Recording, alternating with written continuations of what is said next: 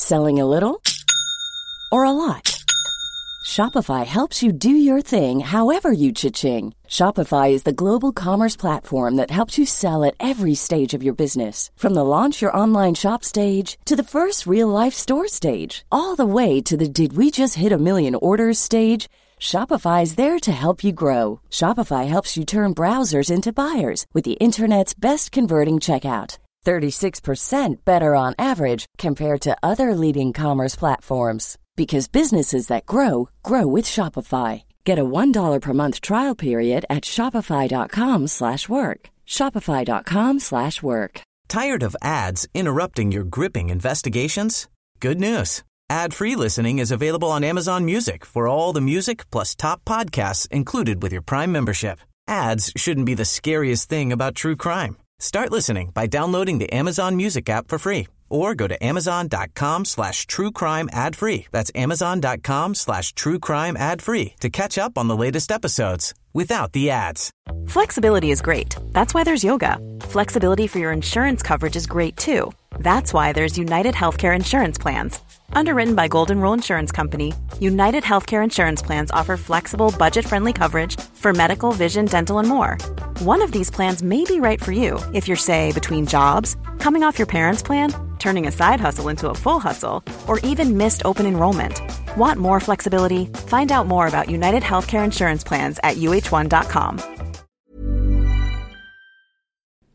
Olösta fall. En podd om försvunna människor och ouppklarade mord.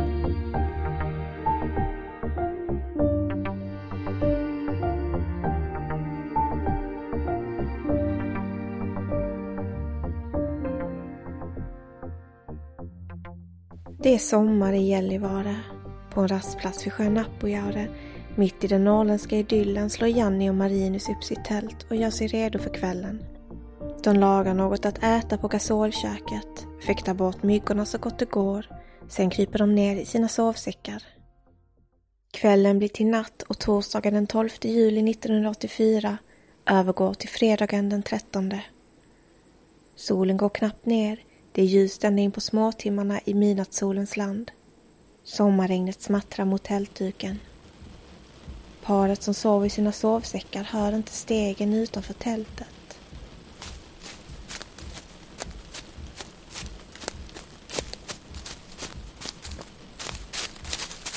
Någon kommer gåendes med en kniv i vardera hand. 1 hugg, 2 hugg, 3, 4, 5. Knivhuggen tycks aldrig upphöra. Knivarna tränger igenom den tunna tältduken och det är blod överallt. Den ondskefulla skuggan rör sig bort från platsen. Förutom regnet är allt som hörs ljudet från stegen som försvinner bort. Och de surrande myggorna. Annars är det helt tyst. Är det så här död och elände låter?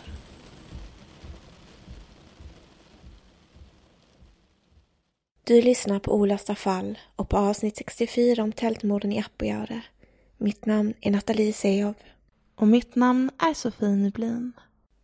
Det holländska paret Janni och Marinus Steghöjs hade varit gifta i 13 år 1984. Janni var 34 år och jobbade som kontorist på en fritidsgård. Marinus var 39 år och fabriksarbetade på Philips. Makarna bodde i östra Nederländerna i staden Almelo, en industristad känd för sina textilfabriker. På fritiden tyckte paret om att vara ute i naturen, fotografera och sjunga i den lokala kyrkokören. 3 år i rad hade de firat sommarsemestern hemma i radhuset och länge hade de pratat om att ta bilen och åka båt under semestern.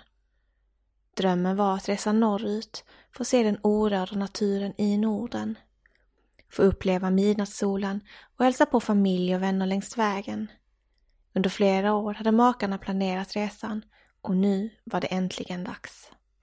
Det var i början på juli 1984 som bilresan från Nederländerna inleddes. Paret hade tagit flera veckors semester och så fram emot att häpnas av de vackra vyerna, få ensamtid ute i vildmarken, fotografera och vandra i orörd natur. Från Nederländerna tog de bilen via Västtyskland vidare till Danmark och sen södra Sverige. Där besökte de en släkting till Janni och stannade ett par nätter innan de fortsatte sin resa till Finland. Väl framme på västkusten i Finland besökte de staden Vasa där de hade bekanta och fortsatte därefter norrut i Finland för att sedan ta sig över till den norska gränsen. Det finns uppgifter om att det äventyrslystna paret ska ha tagit sig hela vägen upp till Nordkap för att slutligen börja hemresan söderut igen genom de lappländska skogarna. Det var när de hade passerat Kiruna på väg hemåt som de upptäckte att de hade problem med sin bil. Toyotans kondensator var trasig. Det här ledde till ett oplanerat stopp i Vittangi för att få bilen fixad. Medan de väntade på att den skulle bli klar tog de in på hotell. När kondensatorn äntligen var fixad fortsatte resan söderut och längs med vägen tänkte de fortsätta upptäcka och njuta av så mycket natur de bara kunde. De var friluftsmänniskor och hade inget emot att bo i tält en natt eller två längs vägen. Det var en semestrande Göteborgs familj som gjorde den hemska upptäckten vid 22-tiden på kvällen den 13 juli. Där, vid Appojauresjön, cirka 6 mil väster om Gällivare och 8 mil norr om Jokkmokk, vid en öde rastplats, stod en parkerad och låst Toyota Carina med en utländsk registreringsskylt.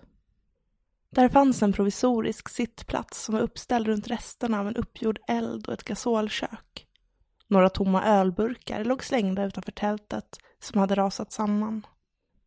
Men det obehagliga med platsen var att tältet var täckt av blod.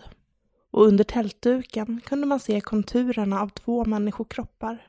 Det måste ha varit en fruktansvärd syn, som taget ur en mardröm. Den första kriminalinspektören på plats, Harry Brännström, minns händelsen som oerhört jobbig, även som erfaren polis. Det tog flera dygn, närmare veckor, att bearbeta det hemska som han hade sett på mordplatsen. Appojaure ligger alldeles intill nationalparken Stora Sjöfallet, ett populärt turistmål. Och vid sjön finns det flera olika rastplatser. En av dessa rastplatser var mer befolkad kvällen den 12 juli 1984.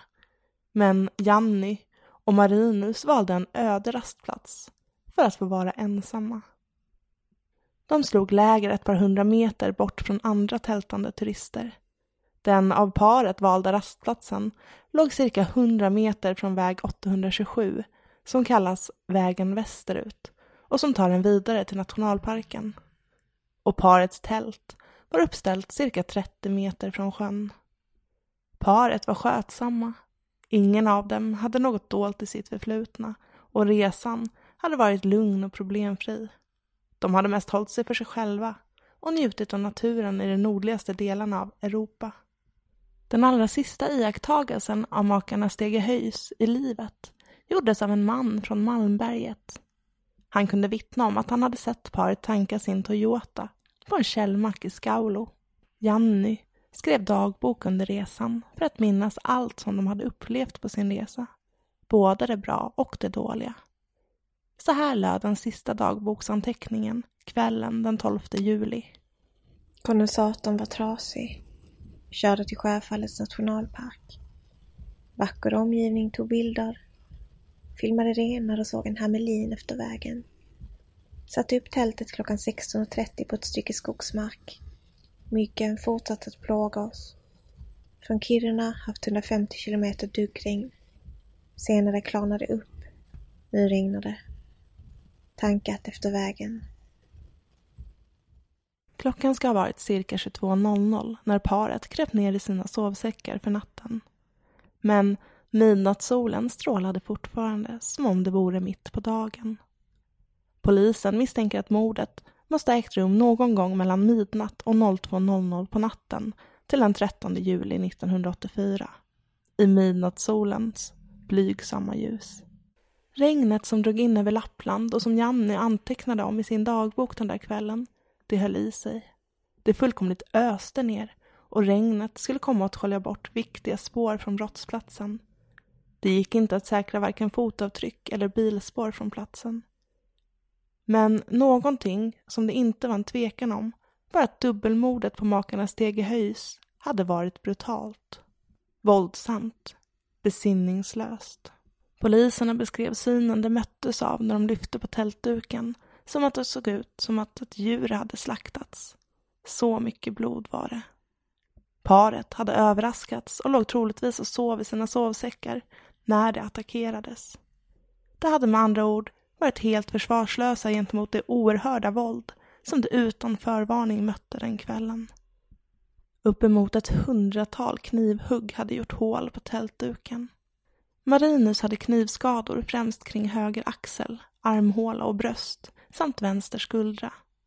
Men han hade även en skada i nacken, en i halsen, några skador i bakhuvudet och en på baksidan av höger lår. Det fanns också tecken som visade att han hade försökt skydda sig själv från knivhuggen. Han hade nämligen värjningsskador i form av skärsår på sina armar.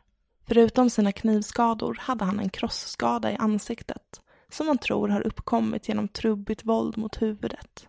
Janny hade cirka 20 olika knivhugg, främst kring fram- och baksida av vänster axel och på ryggen. Hon hade även en skada på halsen, en mitt på huvudet, en mitt på bröstkorgens framsida och en vid vänster höftben. De första 2 poliserna på plats gjorde ett ödesdigert misstag. De blev så chockade av den makabra synen på mordplatsen att de helt glömde bort att besöka den andra närliggande rastplatsen där fler personer hade slagit upp tält. Det här kan ha inneburit att de missat viktiga vittnesmål. Någon som sett något eller någon vandrar omkring i området den där julinatten. Dubbelmordet på det holländska paret skakade hela Europa, men särskilt 2 nationer, Sverige och Nederländerna, parets hemland. Alla undrade, vem ville 2 turister på semester så illa? Det oerhörda våldet spred skräck bland fjällturisterna. De annars så idylliska vyerna förvandlades till kulisser från en skräckfilm. De norrländska fjällen, ett av de säkraste ställena att semestra på, besudlades av det fruktansvärda dådet. I Gällivare började man låsa stugdörrarna efter sig och det spekulerades vilt om vem som kunde ha legat bakom dubbelmordet. Morden hade dessutom ägt rum fredagen den 13 juli, samtidigt som den populära skräckfilmen med just namnet Fredagen den 13 visades i sin 4:e upplaga på bioduken. Skulle man någonsin våga tälta ut i naturen igen? Efter det hemska som hade hänt? Skulle man kunna sova tryggt i sitt tält utan att behöva ligga och lyssna efter fotsteg utanför? Någonting som förbryllade de utredande poliserna i fallet var det övervåld som hade använts. Offren hade varit chanslösa. För hur kan man försvara sig när man överraskas med knivhugg genom sitt tält när man ligger och sover i sin sovsäck? När brottsplatsen undersöktes kunde man fastställa att parets egna kniv, en filékniv, ska ha varit mordvapnet. Den vassa smala kniven måste ha gått sönder under attacken. Knivspetsen hittades avbruten inuti tältet. Så brutalt var dådet. En del av parets tillhörigheter saknades. Jannys handväska, en utav 2 kameror och deras Mellotron kassettradio. Även ett guldhalsband och resecheckar ska ha varit försvunna. Något som man heller aldrig lyckades hitta var bilnyckeln till den parkerade låsta Toyotan, som till synes såg orörd ut. Kunde det röra sig om ett rånmord? Men varför hade man använt sig av ett sådant övervåld?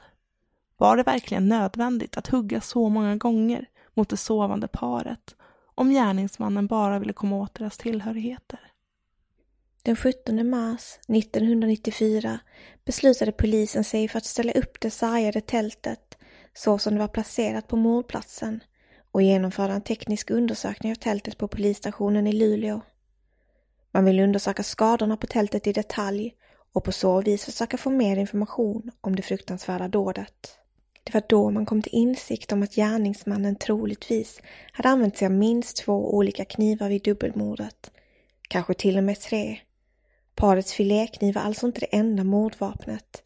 Det måste funnits minst ytterligare en till kniv eftersom bredden på skadorna som fanns på tältet tydligt skilde sig åt. Under den tekniska undersökningen kunde man också fastställa att den ena sidan på tältet ska ha skurits upp och att gärningsmannen troligtvis därefter ska ha tagits in i tältet via den uppskurna öppningen och att det ska varit då som tältet ska rasat ihop. En teori om att det kan ha förekommit en del förberedelser innan attacken uppkom också. Polisen misstänkte att gärningsmannen måste ha lossat och vikt upp yttertältet innan de första knivhuggen mot det sovande paret. Det var nämligen främst innertältet som fått knivskador. Undersökningen av tältet kunde också ge en tydligare bild av hur attacken mot paret måste ha gått till. Skadorna tydde på att Marinus var den som angripits först via innertältets sida där han låg och sov i sin sovsäck.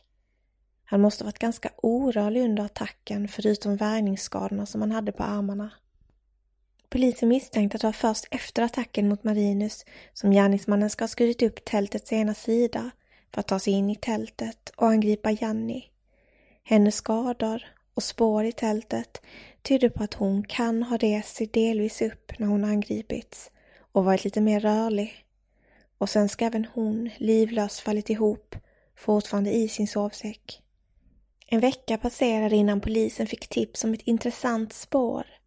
Den 22 juli hittade en bärplockare en svart läderportfölj i en myr, cirka 10 meter in i skogen från vägkanten, vid väg 827 mot Gällivare. Fyndplatsen låg cirka 2 mil sydost om mordplatsen. Bärplockaren kontaktade polisen som hittade Jannis bruna handväska inuti portföljen.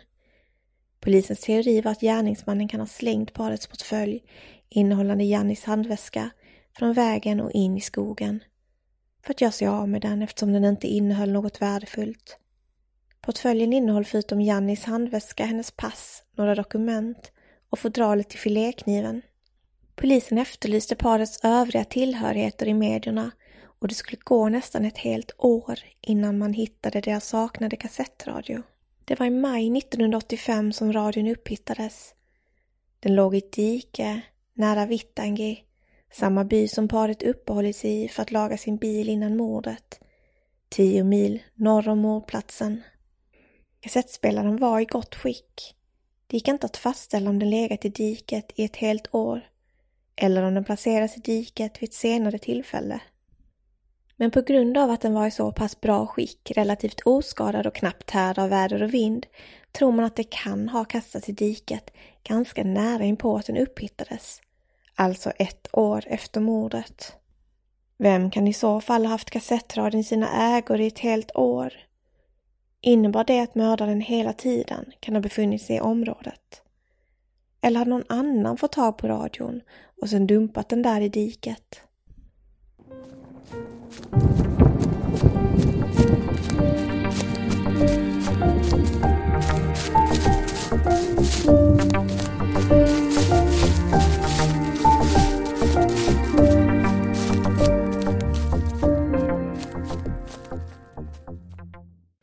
Och du har ju kollat upp en hel del misstänkta personer i det här fallet. Skulle du vilja berätta lite för mig om dem?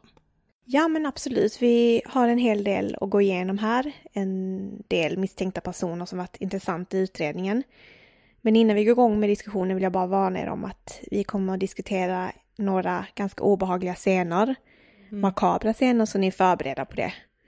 Om ni är lite känsliga så kan ni spola fram lite grann. Precis, hoppa över diskussionen. Precis. En person som ska ha varit misstänkt från start egentligen var en 33-årig man som var tysk. Han var från Västtyskland och han ska ha iakttagits på väg mot norska gränsen. Mm. Och den här personen var känd för att cyklat hela vägen från Västtyskland till Norrbotten på en äldre vanlig cykel av standardmodell. Det är rätt imponerande ändå. Ja, så att han levde ute i naturen helt enkelt med sin cykel. Och i Västtyskland där han kom ifrån så var han känd av polisen. Han omtalades som en slags driftare som ska passat bra in på gärningsmannaprofilen i det här fallet som polisen arbetar efter. Mm. I Västtyskland så hade han också varit boxare. Så han hade den fysiska kapaciteten att utföra ett sånt här dåd? Ja, men precis. Polisen tyckte att han i alla fall på något sätt var våldsbenägen. Och han ska även ha uppträtt märkligt i förhör och berättat för polisen att han under en tid levt av naturen med sin cykel, sovit under bar himmel och spenderat tid på kyrkogårdar. Mm-hmm. Där han påstår sig ha studerat olika namn och inskrifter på gravstenar. Okej. Ja.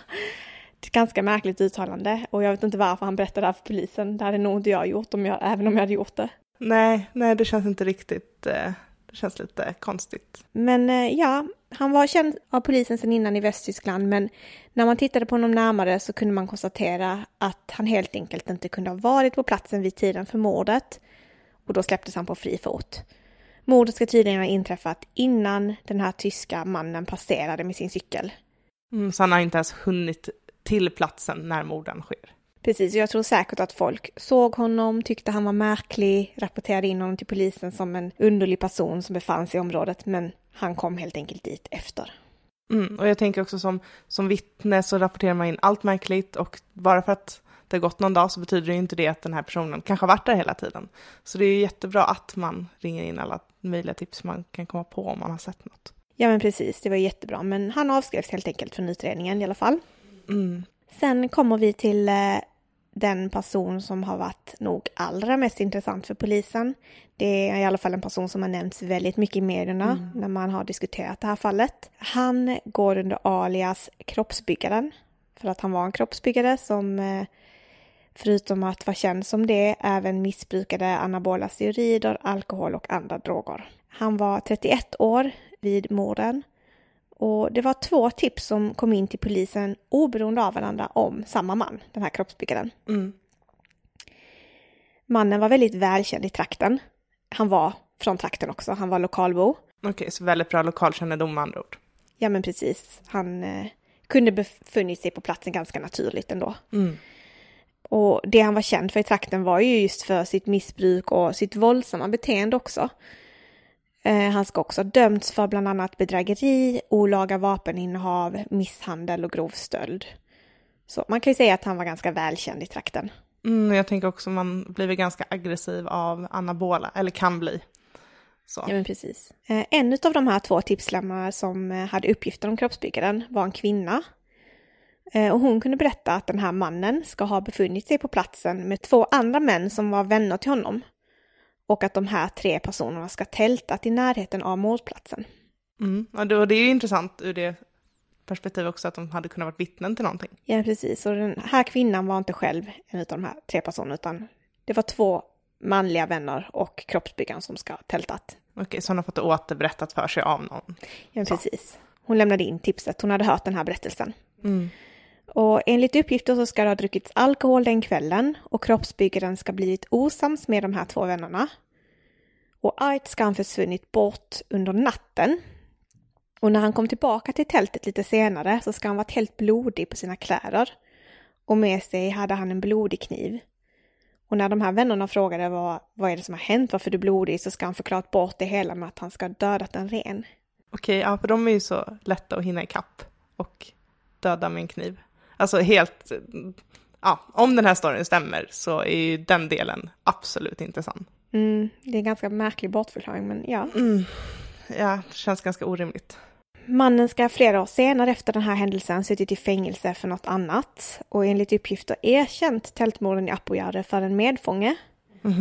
Och den här medfången valde att kontakta Norrländska Socialdemokraten, en lokaltidning, och ska uppgett för tidningen att kroppsbyggaren berättat för honom att han, efter att han bråkat med sina vänner, ska rusat iväg och hamnat vid det holländska parets tält. Alltså han ska av misstag trott att det var vännernas tält han var vid. Kanske varit lite förvirrad, kanske påverkad av alkohol, men även något annat kanske. Och upprörd. Men helt enkelt ska han knivmördat, enligt honom, fel personer. Så sjukt om det skulle vara sant. Och den storyn tycker jag låter ändå ganska rimlig, även om det låter otroligt i sig. Men om man är väldigt påverkad, det räcker ju med alkohol egentligen. Verkligen. Så kan man gå i cirklar, man kanske springer iväg arg, kanske går iväg för att hämta ett vapen, jag vet inte. Och det skulle vara en förklaring till varför det här var ett så brutalt våldsdåd. För att vara ett rånmord liksom. Och när polisen fick höra om den här berättelsen så kontaktade de givetvis den här uppgiftslämnaren. Men då när polisen förhör den här personen eller fick kontakt med honom så ska han inte kunnat bekräfta uppgifterna om erkännandet. Så han kunde liksom aldrig återge berättelsen för polisen eller styrka det han sagt. Så det kan ha varit att antingen ville få lite uppmärksamhet eller blev jätterädd när polisen väl. Ja, det är svårt att veta exakt hur det gick till, men det var väldigt synd att han inte kunde hålla fast vid sin story om det här nu var sant.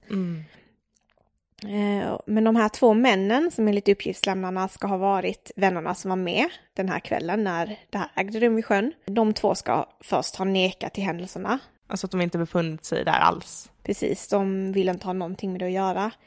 Det finns även ett uttalande från en av dem i Norrbotten-Kuriren 2009 där den här vännen ska ha sagt: om jag inte minns fel så var vi på Nunnisvaara den här kvällen. Jag tror att ryktet spreds för att han spårade ur den kvällen och slog sönder sin bil. Men jag har inget mer att säga om det där och det är något jag lämnat bakom mig. Ja, den här kroppsbyggaren verkar inte ha så himla mycket impulskontroll om man slår sönder sin bil också. Nej, och det kommer mer. Vill jag höra det? Ja, det är nu snart det blir lite obehagligt. Varnar det här igen. Men oavsett vad så ska de här vännerna då tagits in på förhör efter tipsen kom in. Och det var först den 19 september 1988, alltså 4 år senare efter det här hände, som den ena av dem till slut i alla fall erkände att de faktiskt var vid Apujärresjön. Det satt långt innan alltså. Ja, och han påstår att de var där antingen kvällen för mordet eller att det kan också ha varit kvällen innan mordet ägde rum. Och det här är enligt en artikel i Norrbotten-Kuriren där man får tillgång till förhören. Och när polisen frågade honom varför det dröjde så lång tid, varför kunde han inte berätta det här förrän 4 år senare, så berättade mannen att han hela tiden hållit fast vid en annan historia om att han och kroppsbyggaren meckat med en bil. Men när polisen ifrågasatte varför han hållit tyst om det här så sa han att de hade befunnit sig vid sjön för att tjuvfiska. Och eftersom det var olaglig verksamhet så hade han inte velat hamna i trubbel på grund av det och därför inte berättat det för polisen. Okej, så då ljuger han för polisen istället. Det känns som ett mycket bättre alternativ. Nej, men precis. Och jag tänker att det är inte ett jättegrovt brott. Jag tror polisen hade kunnat haft överseende med det. Ja, bara för att få ett vittnesmål och information som man behöver i en utredning. Precis. Kroppsbyggaren själv har alltid förnekat de här uppgifterna, anklagelserna riktade mot honom. Och enligt Norrbotten-Kuriren ska han ha sagt följande i ett förhör 1984. Det är bara skitsnack att jag slåss så mycket som folk tror. Jag har i varje fall inte varit uppe i Apujar och dödat någon. Men i bygden var han för evigt dömd i folks ögon för de här tältmorden. Och det kan vi förstå. Samtidigt som om han är oskyldig, eller var oskyldig, så är det ju fruktansvärt att gå och bli dömd för det i folks ögon. För att man är ju faktiskt inte dömd förrän man är det i domstol. Nej, men precis. Och i tråden på Flashback om det här fallet så är det personer från trakten som har berättat i den här tråden att han till och med hade öknamnet Apujaure efter händelsen. Så jag tror många där trodde att det var han som har gjort det. Och det här öknamnet bar han med sig till sin död 1996 då han tog sitt liv på ett väldigt makabert sätt. Det var den 6 november 1996 som mannen våldsamt och med hot ska försöka ta sig in på ett seniorboende i Porjus. Och personerna i byggnaden som mannen försökte ta sig in i ska ha barrikaderat dörren. Och kroppsbyggaren ska då ha huggit av sig vänsterarmen med en yxa och sen förblött och ska ha avlidit av sina skador. Vänta, va? Alltså hur kan man ens hugga av sin egen arm? Ja, det här är så brutalt. Ja, det är det sjukaste självmordet jag har hört. Antagligen var det inte medvetet självmord. Nej, men hur kan man ens vara kapabel till det? Alltså det jag tycker det här är så sjukt. Det är jättesjukt. Och jag tänker också så här, om man blir så här arg över att inte komma in på ett seniorboende, att man seriöst hugger av sin egen arm, då har man ju noll impulskontroll och är verkligen kapabel att utföra ett mord som det här. Ja, det finns många omständigheter som har gjort den här mannen till väldigt intressant. Dels är det våldsbenägenheten, att han antagligen har befunnit sig på platsen och att det har kommit in tips om honom oberoende av varandra från olika personer. Alltså det som känns som mest troligt skulle ju ha varit det här då med att han helt enkelt huggit mot fel tält, känner jag. För det känns som att den här personen behöver bli provocerad för att utföra någonting. Medan tältmordet i sig är oprovocerat, vad vi vet. Men hade det då varit att han trodde att det var hans vänner, då hade vi haft den provokationen som uppenbarligen kan få honom, eller kunde få honom att agera väldigt, väldigt märkligt. Ja, väldigt våldsamt. Ja, fruktansvärt oavsett vad. Ja. Och fruktansvärt för dem som, alltså jag tänker på personalen som barrikaderade sig. Alltså, nej, men det känns som att ingen konflikt borde kunna leda upp till något sånt. Alltså, ja, nej. Usch, jag vill lämna det bakom oss, känner jag. Ja, han lever som sagt inte mer. Och det fanns faktiskt en annan person som har varit intressant och figurerat i den här utredningen en hel del. Och det kommer vi komma in på alldeles strax. Vi ska kort nämna det i den här diskussionen. Det rör sig om Thomas Quick och Sture Bergvall. Såklart. Och det var hösten 1994 som ett tips inkom till polisen i Gällivare om att den då berömda Sätermannen, som han kallades i medierna, hade gått i folkhögskola i Jokkmokk på 70-talet. Och den här tipslämnaren var intresserad av att bara framföra de här uppgifterna, för att i och med att han hade befunnit sig i området förut, kände till det kanske, att han kanske skulle kunna vara intressant i utredningen av tältmorden i Apogjärde. För att han hade den kopplingen. Ja, men precis. Han hade i alla fall en koppling till området. Och polisen hann knappt undersöka det här tipset som kom in innan de fick ett samtal om att Thomas Quick hade börjat erkänna mordet på Janni och Marinus. Och då satt en hel cirkus igång. Som alltid med Quick. Ni ska få höra mer om det nu. Imagine the softest sheets you've ever felt. Now imagine them getting even softer over time. That's what you'll feel with Boll & Branch's organic cotton sheets. In a recent customer survey, 96% replied that Boll & Branch sheets get softer with every wash. Start getting your best night's sleep in these sheets that get softer and softer for years to come. Try their sheets with a 30-night guarantee. Plus, get 15% off your first order at bollandbranch.com. Code BUTTERY. Exclusions apply. See site for details. Tired of ads interrupting your gripping investigations? Good news. Ad-free listening is available on Amazon Music for all the music plus top podcasts included with your Prime membership. Ads shouldn't be the scariest thing about true crime. Start listening by downloading the Amazon Music app for free or go to amazon.com/truecrime ad-free. That's amazon.com/truecrime ad-free to catch up on the latest episodes without the ads. Here's a cool fact. A crocodile can't stick out its tongue. Another cool fact, you can get short-term health insurance for a month or just under a year in some states. United Healthcare short-term insurance plans are designed for people who are between jobs, coming off their parents' plan, or turning a side hustle into a full-time gig. Underwritten by Golden Rule Insurance Company, they offer flexible, budget-friendly coverage with access to a nationwide network of doctors and hospitals. Get more cool facts about United Healthcare short-term plans at uh1.com.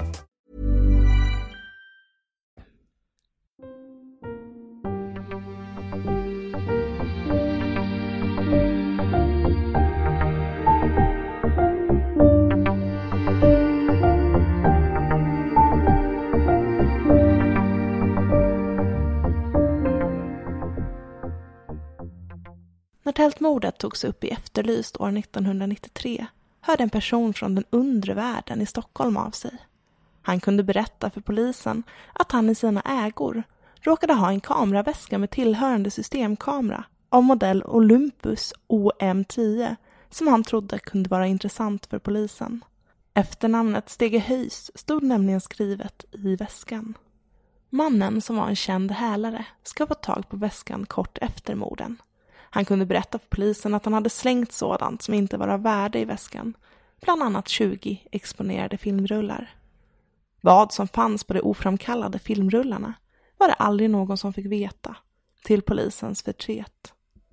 Kanske kunde fotografier från parets bilsemester ha lett polisen vidare i sin utredning. En fråga som tyvärr lämnas obesvarad.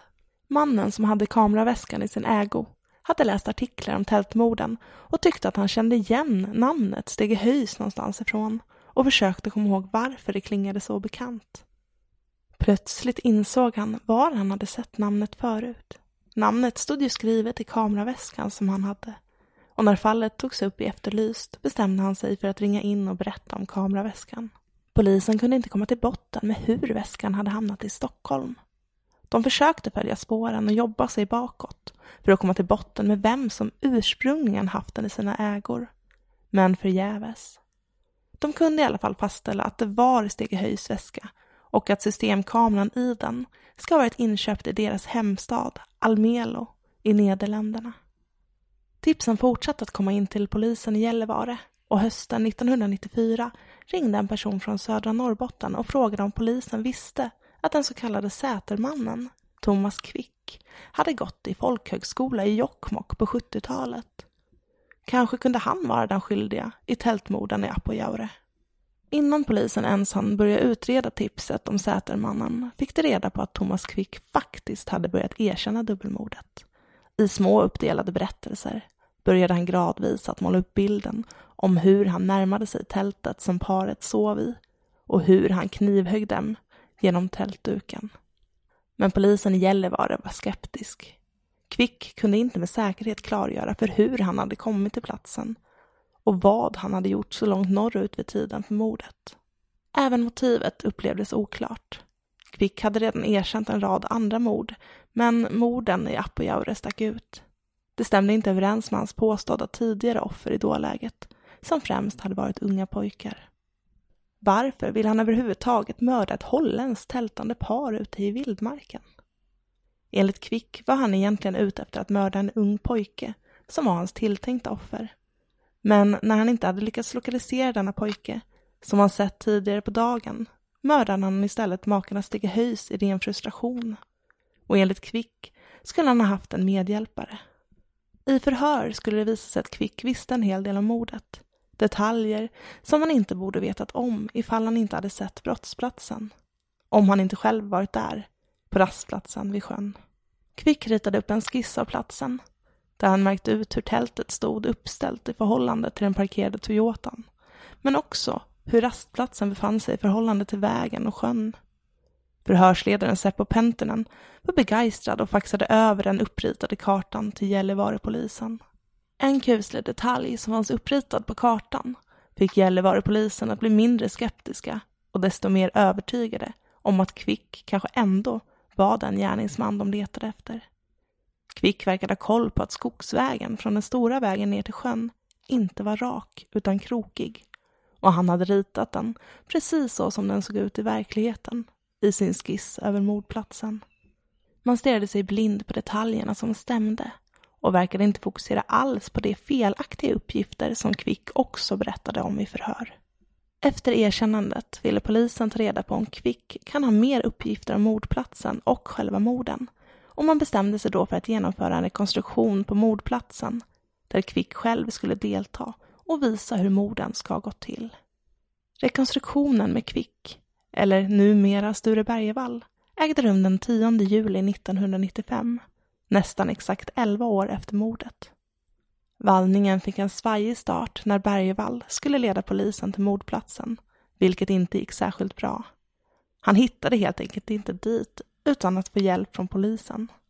Mordplatsen var förberedd och klar. Tältet var uppställt, bilen utplacerad så som det sett ut på mordnatten.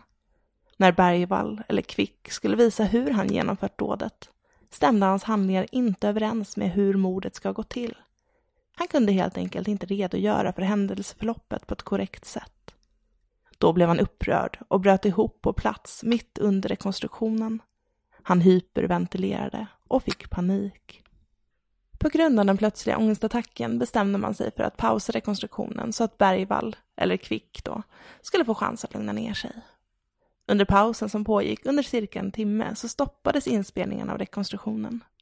Det är fortfarande oklart vad som har sagts under tiden som Quick lugnade ner sig, innan vallningen kunde fortsätta igen. När rekonstruktionen fortskrider en timme senare rullar videoinspelningen igen och Bergevall gör ett andra försök om att visa hur det hela har gått till. Plötsligt vet han precis hur han ska gå fram till tältet och hur han ska vika upp tältduken och från vilken sida han ska börja hugga. Helt enligt förundersökningsprotokollet och analysen av brottsplatsen.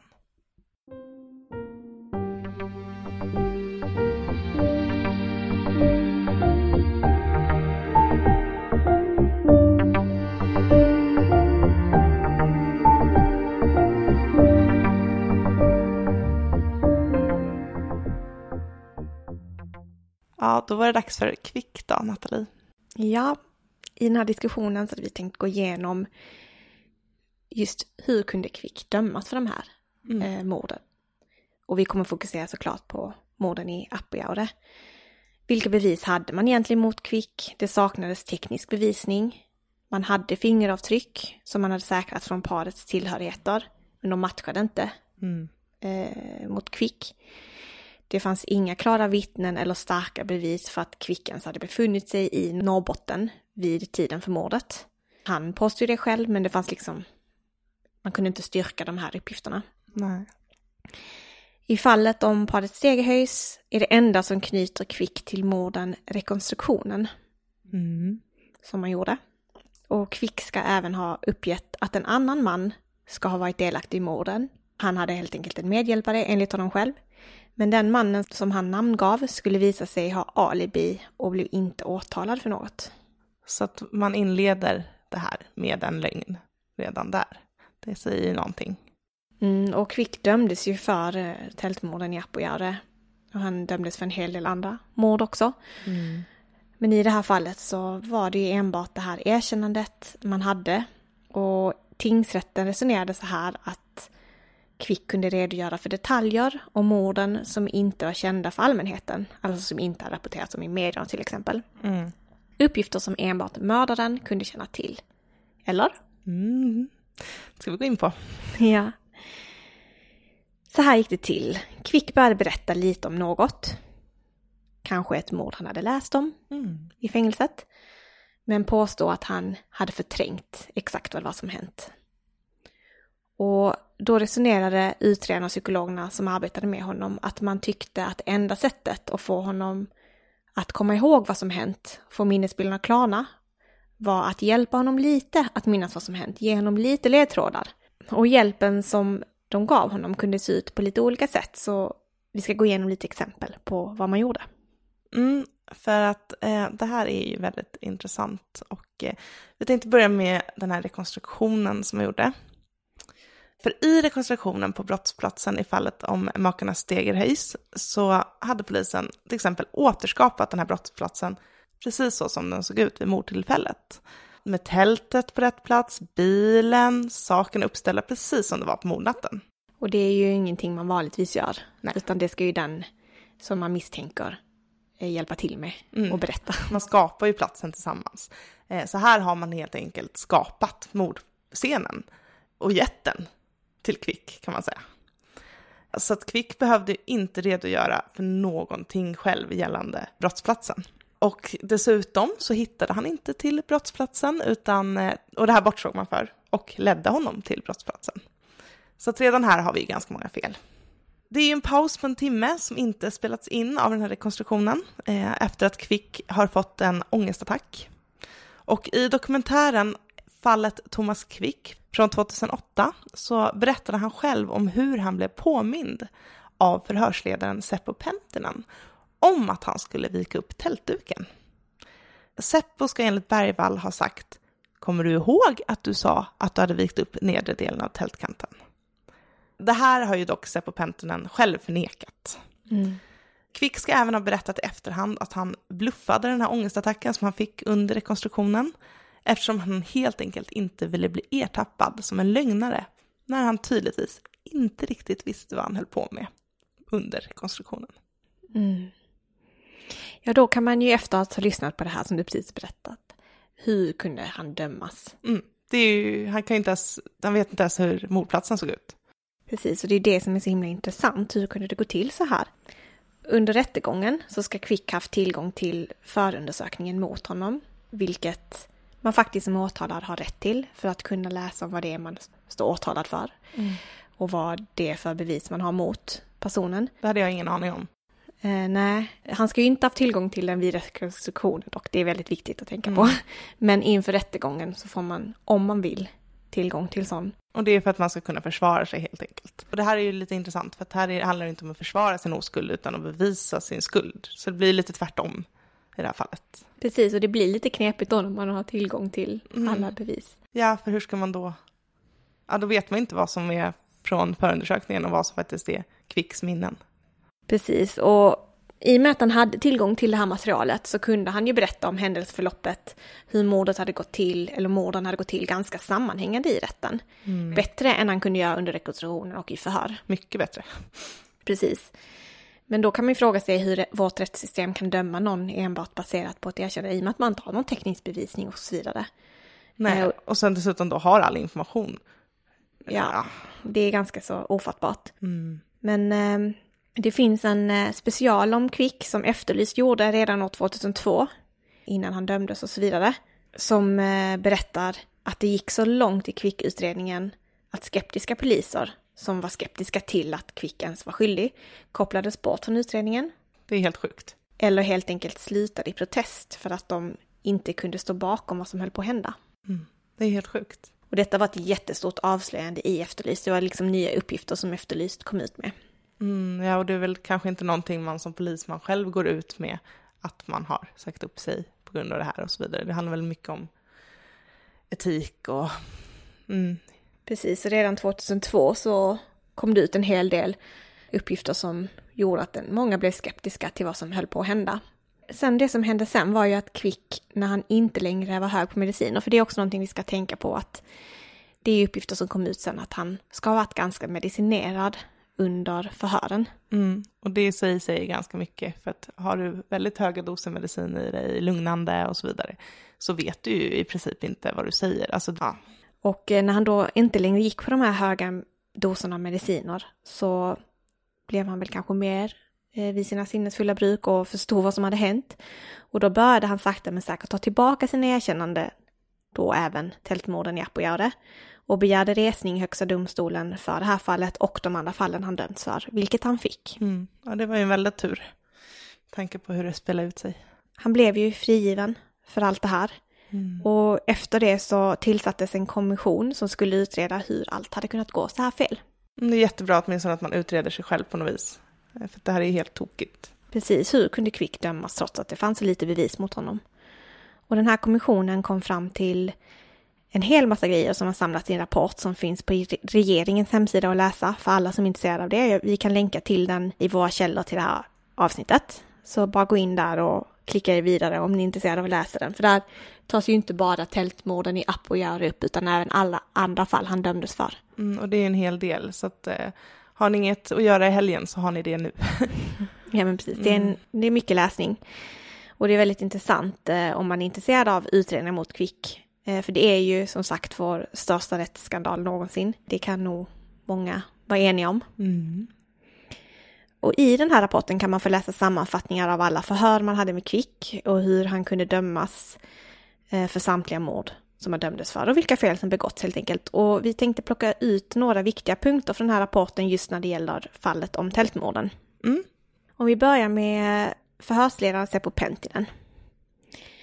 I rapporten kan man läsa att han i huvudsak har ställt frågor på ett öppet sätt utan allt för många ledande frågor, och det är ju bra. Men vid vissa tillfällen har han dock under förhören kommit att ge Sture Bergvall en ny uppgift eller en fingervisning om något Sture Bergvall sagt tidigare som har varit fel.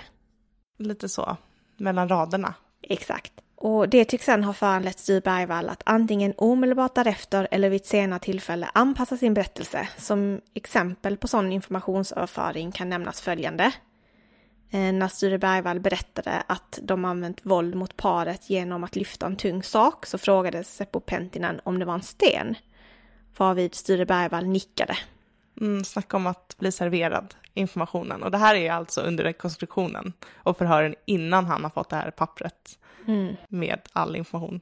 Han höll därefter fast vid att det var en sten som han använt. Och när Sture Bergvall berättade att han av skäl som han inte kunde förklara hade skurit upp längre revor i tältduken fick han frågan om avsikten var att komma in och titta i tältet.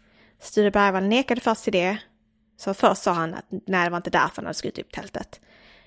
Men sen lite senare så berättade han att han hade gått in i tältet genom en reva. Alltså det blir följa John-effekt av det här. Nästa punkt. En ytterligare iakttagelse avseende förhören är att Sture Bergvall vid många tillfällen lämnade både felaktiga och sinsemellan motstridiga uppgifter utan att i tillräcklig utsträckning konfronteras med de här felaktiga uppgifterna. Seppo Penttinen tycks istället ha fokuserat på och hållit fast vid de uppgifter som kommit att bli rätt. Dessa uppgifter har Seppo Penttinen sedan valt att återkomma till, alltså det som var rätt då, och ställa ytterligare frågor om det istället för att konfrontera om det som var felaktigt. Så man kan ju säga egentligen att Sture Bergwall sa både saker som var fel och saker som var rätt. Och istället för att fokusera på båda och, så valde man att fokusera på det som var rätt och sluta prata om det som var fel. Och det blir ju jätteproblematiskt, för att om man ska döma någon för ett mord så ska det ju vara utan rimligt tvivel. Och det man gör är att man tar bort det rimliga tvivlet under förhören. Genom att helt enkelt inte fortsätta titta på det som skulle kunna vara tvivelaktigt. Sture Bergwall har vid möten med kommissionen även uppgett att han och Seppo Penttinen hade en förtroendefull relation. Vilket kan vara bra såklart, för att då kanske man känner att man kan berätta saker. Men enligt Sture Bergwall upplevde han aldrig att han behövde oroa sig inför förhör eller vallningar, eftersom han visste att han skulle få hjälp med att få uppgifterna rätt då av Penttinen. Och det är ju inte okej. Nej, det känns väldigt oroväckande. Det blir lite som att fuska sig igenom ett prov. Alltså, som inte ska gå att fuska sig igenom. Hela den här historien är så sjuk. Alltså jag förstår inte hur det här kan ha hänt. Nej. Och det är inte bara ett mord det handlar om. Jag tror det är 8, om jag inte minns fel. Och man bara, vi har tagit fast en seriemördare. En av världens värsta blev han. Med så många antal mord han dömdes för. Ja, och man förstår ju att det finns en känsla i det här. Det tog han erkände. Men att man, som du sa till mig innan, att man blir så exalterad att man kanske tittar på fel saker. Alltså... Han tänker att nu har vi äntligen tagit fast den där seriemördaren. Nu måste vi bara få allting rätt. Döma honom för det här. Jag tror inte att de har haft som avsikt att sätta dit honom felaktigt. Det tror jag absolut inte. Men det blir ju såklart oroväckande när Efterlyst kunde avslöja att personer som varit skeptiska har uteslutits ur utredningen. Det tycker jag, det är inte okej. Nej, det känns väldigt tvivelaktigt. Och jag tänker också... jag är väldigt...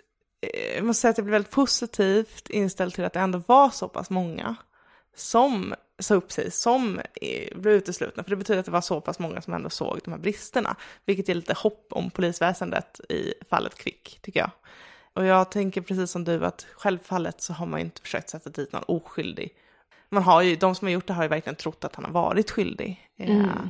Och det största problemet med det här tycker jag egentligen är att när man valde att fokusera på Kvick och skippade att titta på tvivelaktiga saker som han sa och fokuserade på att få det rätt, så har man ju missat den riktiga mördaren. Och vi har ju fått höra så många gånger hur viktigt det är att man börjar dra i rätt trådar så snabbt som möjligt.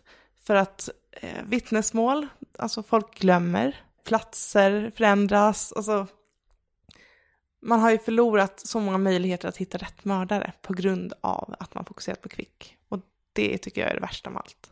Ja, och i det här fallet som vi kommer komma till nu så är det ju den tragiska omständigheten att det här fallet också blev preskriberat när man fokuserade på fel person. Ja, fruktansvärt.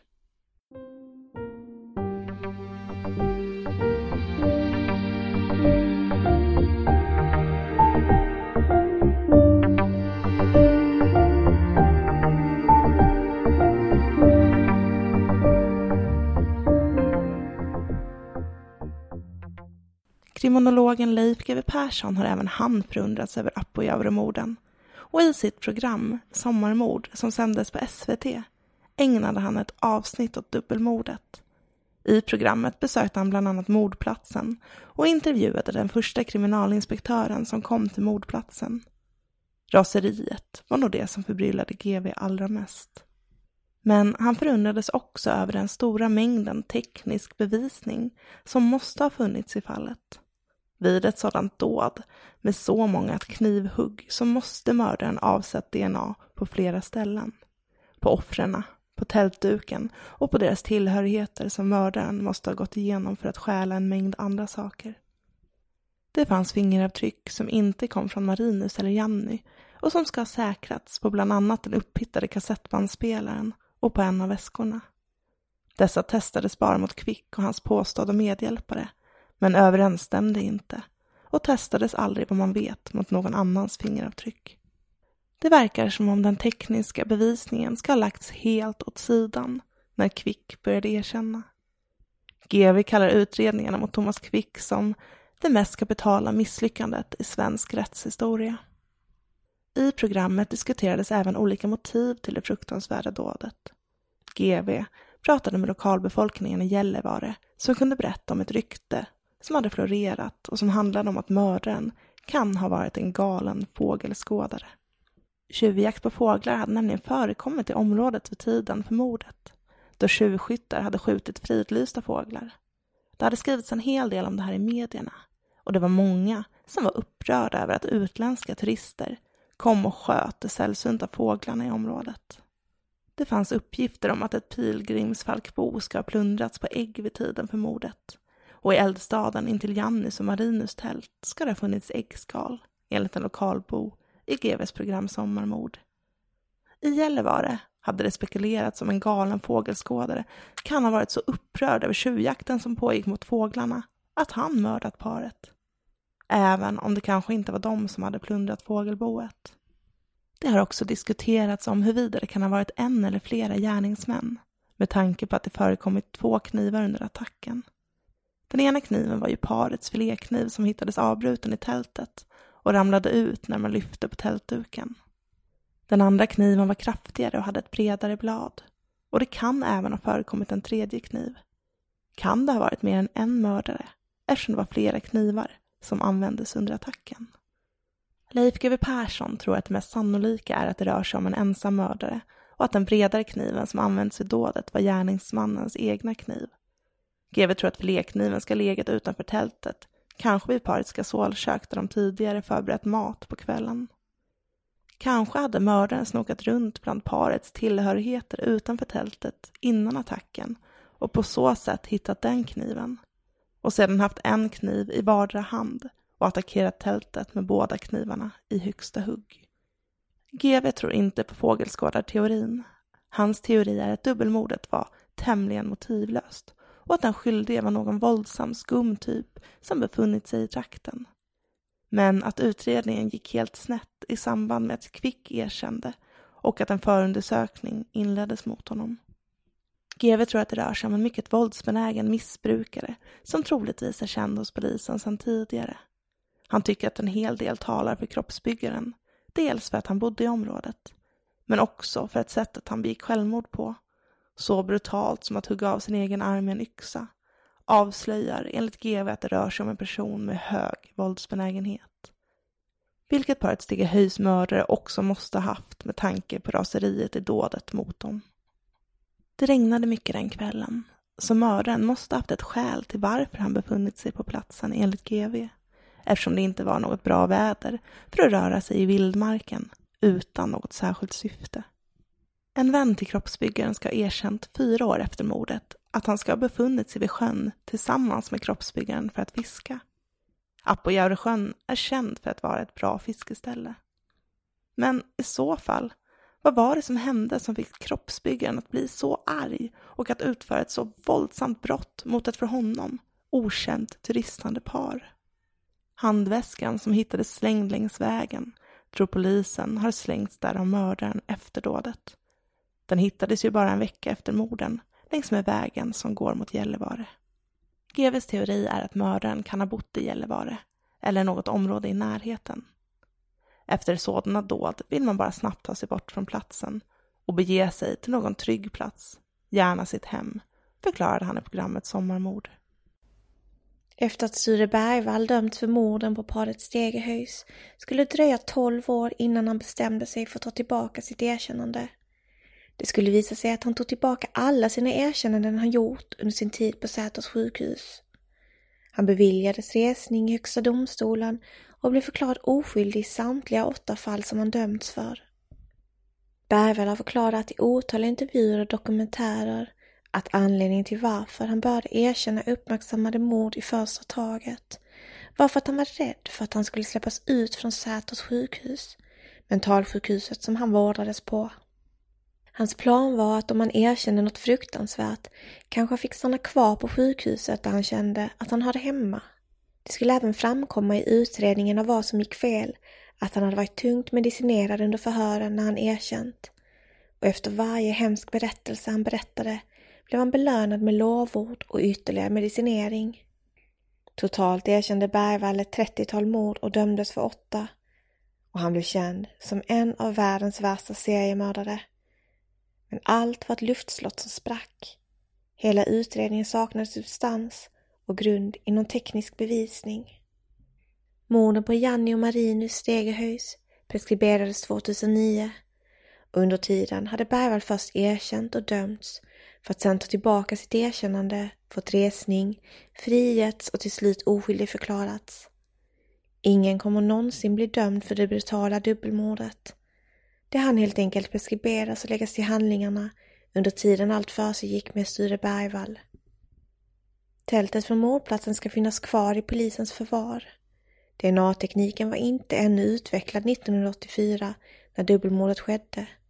Men år 1995 när förundersökning mot Bergvall inleddes hade DNA-spår blivit vanligt förekommande i rättsprocesser. Men efter domen mot Bergvall som man tältmorden i Apojaure som uppklarade. Även om det kan verka otroligt att man blint litade på en persons erkännande så kan man få bevittna hur man resonerade efter domen i dokumentärserien Brottsplats Sverige.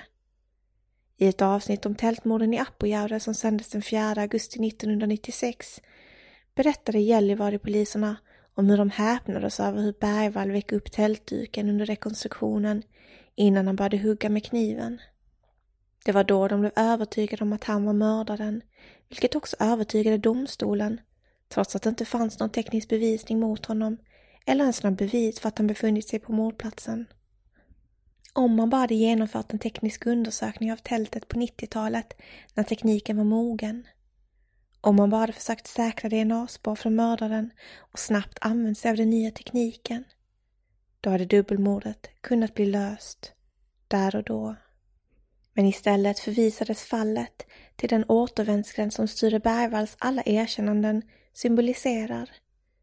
En återvändsgränd som ledde ut i tomma intet och som gjorde att en besinningslös mördare i Apojaure fick gå fri.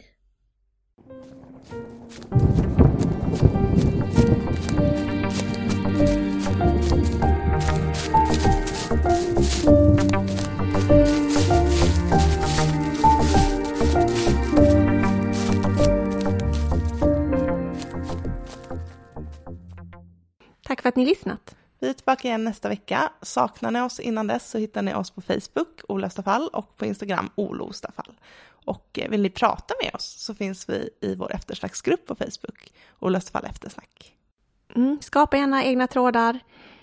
Berätta gärna vad ni har tyckt om det här avsnittet. Och så hörs vi nästa vecka. Just det gör vi. Ta hand om er. Ta hand om er. Hej då. Hej. Imagine the softest sheets you've ever felt. Now imagine them getting even softer over time. That's what you'll feel with Boll & Branch's organic cotton sheets. In a recent customer survey, 96% replied that Boll & Branch sheets get softer with every wash. Start getting your best night's sleep in these sheets that get softer and softer for years to come. Try their sheets with a 30-night guarantee. Plus, get 15% off your first order at BollandBranch.com. Code BUTTERY. Exclusions apply. See site for details. Tired of ads interrupting your gripping investigations? Good news. Ad-free listening is available on Amazon Music for all the music plus top podcasts included with your Prime membership. Ads shouldn't be the scariest thing about true crime. Start listening by downloading the Amazon Music app for free or go to amazon.com/truecrime ad-free. That's amazon.com/truecrime ad-free to catch up on the latest episodes without the ads. Planning for your next trip? Elevate your travel style with Quince. Quince has all the jet-setting essentials you'll want for your next getaway, like European linen, premium luggage options, buttery soft Italian leather bags, and so much more. And is all priced at 50 to 80% less than similar brands. Plus, Quince only works with factories that use safe and ethical manufacturing practices.